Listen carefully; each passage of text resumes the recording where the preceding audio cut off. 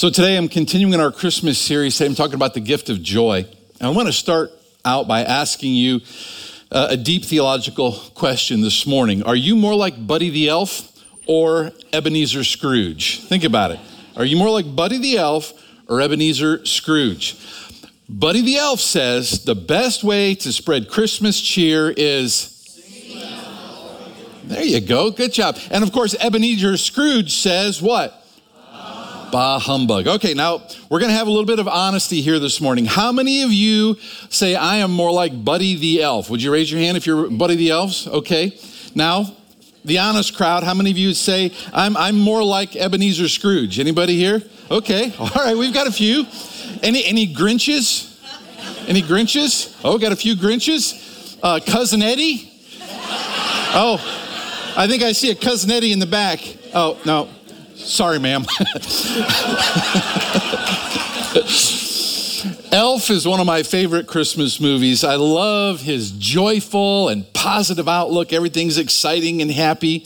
And wouldn't it be wonderful to live a life of joy like that? To always see things on the positive side. You know, when you read both the Old Testament and the New Testament, the Bible actually does encourage us to live joyful lives. That's what God wants us to do. He doesn't want us to be miserable and cranky and negative and pessimistic. He wants us to be joyful people. He wants us to be happy. Paul said this in Philippians chapter 4, verse 4, rejoice in the Lord always. I'll say it again, rejoice. So rejoicing here isn't just a suggestion, it's a command in Scripture that we're to rejoice, we're to be happy, we're to be filled with joy. It's something that we can choose to do. Remember, joy is a fruit of the Spirit. Love, joy, peace, it's one of the first three in the fruit of the Spirit. Joy should be a part of our lives. If we're filled with the Spirit, if God's Spirit is dwelling within us and we're filled with His Spirit, we should be joyful people. Writing in the book of Solomon, Solomon said this in the book of Proverbs, a joyful heart is good medicine, but a crushed spirit dries up the bones. You know, joyful living is actually good for you. It's actually a very healthy way to live. I was reading on the Mayo Clinic's website, and it said this, and I quote, laughter enhances your intake of oxygen-rich air, stimulates your heart, your lungs, your muscles, and increases the endorphins that are released by your brain. It goes on to say, laughter can also stimulate circulation and aid muscle relaxation, both of which can help reduce some of the physical symptoms of stress. Some of you just need a good laugh, all right? Some of you just need to find something funny and watch it or get happy. It's not only good for you, it's biblical. Paul encourages us to rejoice. Even when things aren't necessarily going the way we'd like them to go. He says in 1 Thessalonians 5, rejoice always, pray continually, give thanks in all circumstances, for this is God's will for you in Christ Jesus. You know, you could be a discouraged person if you want to be, because there's a lot of discouraging things that are going on right now. And you could be an angry person because there's a lot to be angry about. And you could be a cynical person because there's a lot to be cynical about right now. But you know what else is true? You could also choose to be a joyful person because there's a lot to be joyful about, right? You just have to look at the things that induce joy. You have to be a person that looks at a positive outlook on life. Choose to be a joyful person. So in our time together this morning, I want to give you 4 truths from a very familiar story. If you've been in church for any period of time, you've read this story hundreds of times, most likely. But I think there's some real rich truths in here that I hope to bring out for you this morning. So we're in Luke chapter 2, beginning in verse 8. And there were shepherds living out in the fields nearby, keeping watch over their flocks at night. An angel of the Lord appeared to them, and the glory of the Lord shone around them, and they were terrified. But the angel said to them, do not be afraid. So here we have these shepherds that are on the hills around Bethlehem, and at this time, this was an honorable occupation, very A large number of people in the Old Testament were shepherds. Yeah, we're talking, Amos and Abraham and Isaac and Jacob and Rachel and David and Job and Amos. I mean, a lot of really important people, were shepherds. So it was an important role. And, here we see them out in the field, and they are the very first ones notified about the birth of the Messiah. They were the first ones, think about it, they were the first ones to hear the good news. They were eyewitnesses to the circumstances surrounding the birth of Christ. And then they passed down their story, what they saw, what they heard by oral tradition through the generations. The shepherds are more than just scenery in a nativity scene. They play an important role, and I think there's a lot that we can learn from them, even from the small amount of information we have about them. I think there's some good things that we can learn about how to embrace the gift of joy. If we were able to interview them, I think we would be able to learn some things. So I want to give you 4 things that I think we can learn from the shepherds today. Number 1, we learn that you move forward in spite of your fears.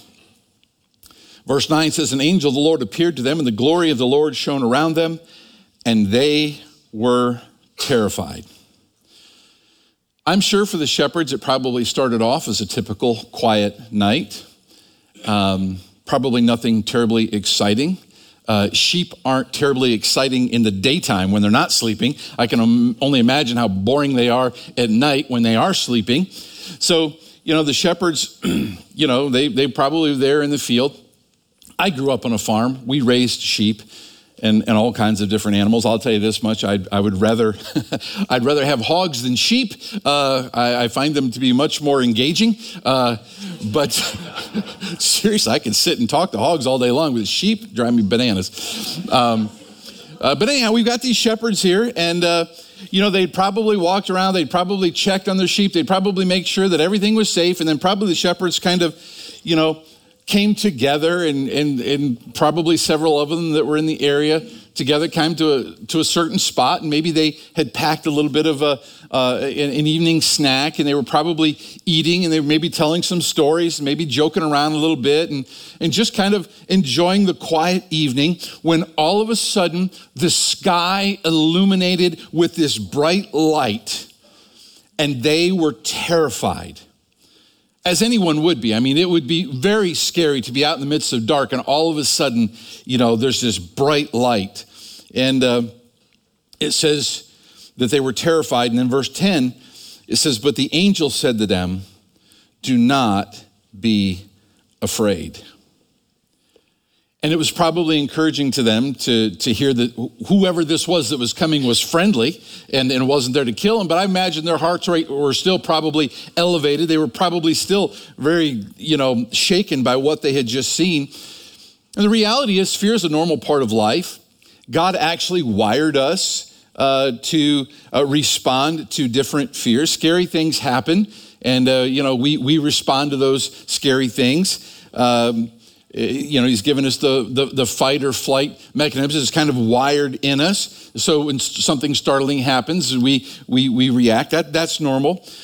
But to live in a perpetual state of fear and anxiety, well, that's not the way God designed us. He didn't design us to live in a state of fear. 2 Timothy 1 verse 7 says, for God has not given us a spirit of fear, but of power and of love and of a sound mind. So like the shepherds in our story, you need to push through those fears. You need to face those fears head on. Move forward with God's power at work within you, and refuse to let the fears that you may face hold you back from doing and being what God has called you to do, or who God has called you to be. Imagine what the shepherds would have missed out on if, as soon as they saw the bright light, as soon as they saw the angels, they didn't stop, they just ran. They ran straight home, jumped in bed, pulled the covers over their head, and said, woo, I'm safe now. Imagine what they would have missed. They would have missed the birth of Jesus. So you need to recognize that when you live in a state of fear and anxiety, There's a lot you're going to miss out on in life because you don't have the courage to move forward, to step out, to trust God, to believe. You need to shift your focus. Stop focusing on the bad that could happen, that might happen, that may happen, and start looking beyond that. Stand firm in who you are in Christ. Recognize the fact that God knows who you are. God knows where you are. God knows your situation. He knows everything that's going on. You just need to trust him. The most famous shepherd who ever lived was David. And David wrote this. He said, God is our refuge and strength and ever-present help in trouble. Therefore, we will not fear, though the earth give way and the mountains fall into the heart of the sea, though its waters roar and foam and the mountains quake with their surging. Verse 7, the Lord Almighty is with us. The God of Jacob is our fortress. David says here, don't let fear hold you back. Don't let it keep you from doing what you believe God may be leading you or calling you to do. The most incredible experience of your life might be right on the other side of that scary thing that's holding you back. So I ask you this morning, what are you afraid of? What is the fear that's paralyzed you, that's keeping you from stepping up and stepping out? The first step in embracing joy is to move forward in spite of your fears. Psalm 30, verse 5, David says, weeping may endure for the night, but joy comes in the morning. You're going to get through whatever it is you're facing, whatever the diagnosis is, whatever the situation, whatever the relational problem, whatever the legal issue is, whatever it is that you're facing that's got you just frozen right now. Just realize joy comes in the morning. You'll get through this. Don't let it hold you back. Number 2, you need to focus on the good. Focus on the good. After the initial shock, the angel said this in verse 10, I bring you good news that will cause great joy for all the people. Today in the town of David, a Savior has been born to you. He is the Messiah, the Lord. It's incredible. The shepherds were the first ones to hear the gospel. The first ones to hear that the Messiah had truly been born. And they heard it straight from an angel's mouth. 400 years of silence had been broken. God was on the move. God was sending his son, Jesus. The Messiah was being born on that very night. And with that baby's cry, he set in motion the redemption of mankind. What was prophesied clear back in Genesis chapter 3, verse 15, had begun on that night, and the shepherds were the first to hear about it. God's plan of salvation was set in motion. And it says, and this will be a cause of joy for all people. You, me, and thousands of others. The Jewish people had been waiting for this day for thousands of years. Today in the town of David, a Savior has been born to you. He is the Messiah, the Lord. I like what the late preacher Adrian Rogers said. He said, if our greatest need had been information, God would have sent an educator. If our greatest need had been technology, God would have sent us a scientist. If our greatest need had been money, God would have sent us an economist. But since our greatest need was forgiveness, he sent us a Savior. Amen? That's what we needed.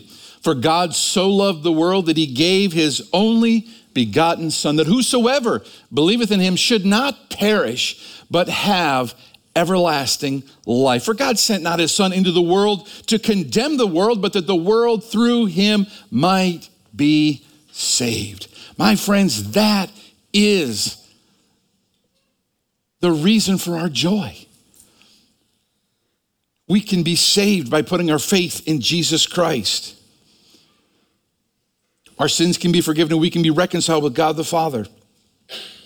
So when the cares and the fears and the problems and the pains of life come upon you, remember this world is not your home. This world is not all there is. Some people like to say, well, you only live once. No, you don't. You live twice, you know. You live this life and then you live an eternal life. And you better prepare in this life for eternal life, or you're not going to be happy with the consequences. There's more to life than just what we experience here. There is eternal life. And we would be wise to live our lives in preparation for our eternal life. Most important thing we can do is to put our faith in Jesus Christ and to trust Jesus as our Savior. So focus on the good to come. There's more to life than what we have here. Move on in spite of your fears. Number 3, you do what you're supposed to do. This is simple. You do what you're supposed to do. Verse 12. Angel said, "This will be a sign to you. You will find a baby wrapped in cloths and lying in a manger." Suddenly, a great company of the heavenly host appeared with the angel, praising God and saying, "Glory to God in the highest heaven, and on earth peace to those on whom his favor rests." When the angels had left them and gone into heaven, the shepherds said to one another, "Let's go to Bethlehem and see this thing that's happened, which the Lord's told us about." So they hurried off and found Mary and Joseph and the baby who was lying in the manger. Now, the way that the angels framed this speech to the shepherds, it was clear to the shepherds that they were giving them instructions. They were telling them, "I want you to leave the sheep. I want you to go find a place where the cattle are sheltered. I want you to find this baby in a manger that's wrapped in swaddling clothes." And I love what the shepherds did. They simply obeyed. The angels came, they made the proclamation, the angels left, and the shepherds said, "Let's go." Imagine if we were that obedient. Imagine if we would just be the place that when God spoke to us, we'd say, "Let's go. Let's go." And I also love the fact that not only did they immediately obey, but collectively they agreed together. They said, "Let's go. Let's all of us go." Let me ask you this. Do you hang around with the kind of people who encourage you to walk by faith? Do you hang around with people who bring out the best in you? The kind of people who are going to encourage you that when you feel and hear God speaking to you, that they say, "Hey, let's go. Let's do this. Let's step out. Let's walk by faith. Let's trust God. Let's do it." Do you spend time with people who bring out the best in you? Do they inspire you to embrace God's will for your life, or rather to ignore it? Now, there was a risk to their obedience. I mean, they were leaving the sheep and they were going to town. You know, I mean, the whole reason they're out there is to protect the sheep from predators, and the sheep was their livelihood. It was their job, it was their vocation. It's how they made a living, put food on the table. The angel said, "Go to Bethlehem." And they just immediately said, "Let's go." And they went and they did it. They left their flocks and they moved forward. Obedience trumped common sense. And you're going to have to get to the place in life where when God asks you to do something, that obedience trumps common sense. Because you will talk yourself out of God's will every day. I tried to talk God out of me starting this church. I'll tell you that much. You know, I was very hesitant, but I knew God wanted me to do it, but I was, not enthusiastically excited about the concept of starting a church from scratch, So I'd done it before. It's a lot of work, but I knew it was what God wanted, and I'm so very glad that I did. And there's going to be times where God's going to lead you to do something, and common sense is going to say, this doesn't make any sense. In fact, this may even seem a little bit foolish. But my friends, obey God. Obey his prompting, obey what he says. I like what Mark Twain said. He said, "It ain't those parts of the Bible that I can't understand that bother me. It's those parts that I do understand." A lot of truth to that. The shepherds clearly understood what God was telling them to do, and they simply obeyed. And there is great joy in living in obedience to God. You're going to find that the more you follow God's word, the more you do what God tells you to do, the more you experience God's blessings in your life. And you'll just feel this inner joy because you're doing what God wants you to do. The shepherds were some of the first people to see the face of God. And I have no doubt but what their lives were never the same after that evening. I wonder if they sat around the table a week or two later and said, hey, what if we hadn't gone? What if we'd said no? I wonder what would have happened. Let me ask you, what's God been calling you to do? Is there something that God has laid on your heart, but because it doesn't make sense, you've delayed? Or maybe you've told God no, but you wouldn't really say no. You just don't do it. Or we just say, well, I'm thinking about it, or I'm praying about it, or I'm pondering it, which is really just a form of many times delayed obedience or no obedience at all. I like here what the shepherds did. God spoke and they said, let's go. So what has God been calling you to do? Have you been holding back? If so, maybe this is God speaking to you this morning through a message or through his word to say, are you going to step out in faith? Are you going to trust me? Are you going to do it? Are you going to go? Are you going to obey? You're going to find the greatest joy in life is when you do what God has called you to do. Amen? Move forward in spite of your fears. Focus on the good. Do what you're supposed to do. And then finally, you share with others. Verse 17, when they had seen him, they spread the word concerning what had been told them about this child, and all who heard it were amazed at what the shepherds said to them.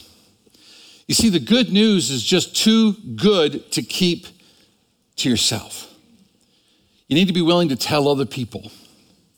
Tell others what God has done in your life. I mean, the shepherds here had an incredible story to tell, and they shared it. And what was the response when they told their story? You're not going to believe what happened. We were out in the field. It was pitch dark. We just eaten a meatloaf sandwich, and it was delicious. And we were just sitting there, and it was boom. There's a light came, and all of a sudden, wow, and all these angels. And what did it say? It says, and all who heard it were amazed. Amazing grace, how sweet the sound that saved a wretch like me. You have an amazing story. Did you know that? There's probably somebody in your high school that said, are you kidding me? He got saved? He goes to church? You got to be kidding me. You've got a story to tell. There are people that would be shocked to hear what God has done in your life. Be willing to tell them. You have a testimony. If you know Jesus Christ, you've got a story. If you know Jesus, there was probably a me before Jesus and a me after Jesus. And there's a good chance the me before Jesus is a lot different, than the me after Jesus, right? People like to hear that story. People like to hear transformation stories. 2 weeks ago, I preached a message called When You Care, You Share. When you care, you share. If you care about people, you share with them. Now, we were collecting food to give out to the poor and to those who are, struggling right now. But the same is true about the message of salvation. When you care, you're willing to share with them. What does it say about you if there's somebody that you know is lost, that you know that you have a unique opportunity because of the position you're in, that you could share the gospel with them, but you don't? Because you're afraid they might reject you. You may not do it right. You may not say it right. You may get things messed up, so you don't say anything at all. What does that say? It sounds a bit like it says that you don't really care that they may spend an eternity separated from God. Everybody spends eternity somewhere, right? Everybody spends eternity somewhere. And you want your friends, your relatives, most of them. You want all of them. You want them all there. I'm sorry. You want them all there. So you need to be willing to share. Be willing to tell your story. Be willing to talk to them about Jesus. The shepherds had an encounter with God, and we are still telling their story. Now, our story may not be as nostalgic. It may not be as romantic as there, but I can tell you it's just as important. A lost sinner who found the grace of God and put their faith in Jesus and their life has changed. That's a good story. So living with joy is a testament to the fact that you found Jesus, that you know Jesus. And joy comes from knowing that the future will be better than the past. Amen? That the current struggles that you're facing in life, the pains that you endure, one day will give way to an eternity in heaven where there's no more pain and no more sorrow and no more death and no more separation. All those things are gone. That day's coming. A better day, a brighter day is coming. But until that day, we have a story to tell. We have a mission to fulfill. It's been a little over 2,000 years since that special night. People are still telling that story. Parents, grandparents, your number one priority in parenting is to make sure that your kids and grandkids hear about Jesus. They need to know that God loves them and he cares for them and he's forgiven them. They need to hear that story, and you need to make sure that they hear it. One of the reasons that we're putting so much emphasis and effort into the Venture Christmas celebration is because we want to help parents and grandparents get kids to understand the true meaning of Christmas. These little kids are going to come and they're going to see a manger and they're going to see donkeys and sheep and goats and it's going to become a mental picture for them. And they're going to see baby Jesus in the manger. They're going to see Mary and Joseph there in costume, and they're going to see the shepherds and wise men, and they're going to get to smell myrrh and frankincense. And all of a sudden, when they hear this, anytime in the future, now they're going to know what that's all about. We're helping you to teach them so that they know the truth and what the real meaning of Christmas is. So I hope that you'll be a part of that. Invite some neighbors, maybe their kids and grandkids, bring them with you to hear the gospel. This is the number one invest and invite opportunity we have in a year. It's never easier to invite anybody to church than on this night. It will truly be an incredible night. If you're having a challenging time being joyful this year, maybe it's just not there for you. Maybe you want it, but you're just struggling to find anything to be joyful about. You look at everything that's going on in the world and maybe in your world and your relationships and your family and your health and your finances, and you just look at things and you're like, I'm having a hard time being joyful here. Let me ask you a few questions as I wrap things up. Is there some fear that's got a grip on you? Is there some fear that's just hanging on to you and that you're having a hard time overcoming? Maybe like the shepherds, there's something that's got you terrified and you just haven't been able to push through it. If so, then talk to somebody. Talk to somebody. Talk to a counselor. You know, at Venture, we provide counseling through the Southwest Florida Christian Counseling. We'll pay for your first 6 sessions. Won't cost anything. You just have to be willing to call up, schedule an appointment, go talk to somebody. So there's somebody there who will listen and will talk to you. Any one of us pastors, you can talk to any of us. Your Connect group leaders. If you're facing a fear, talk to somebody about it. Once you get it out in the open, once you talk about it, you're going to find it's much easier to move beyond that fear. Are you struggling to stay focused on the positives in your life? Maybe you've just become negative and pessimistic and cynical.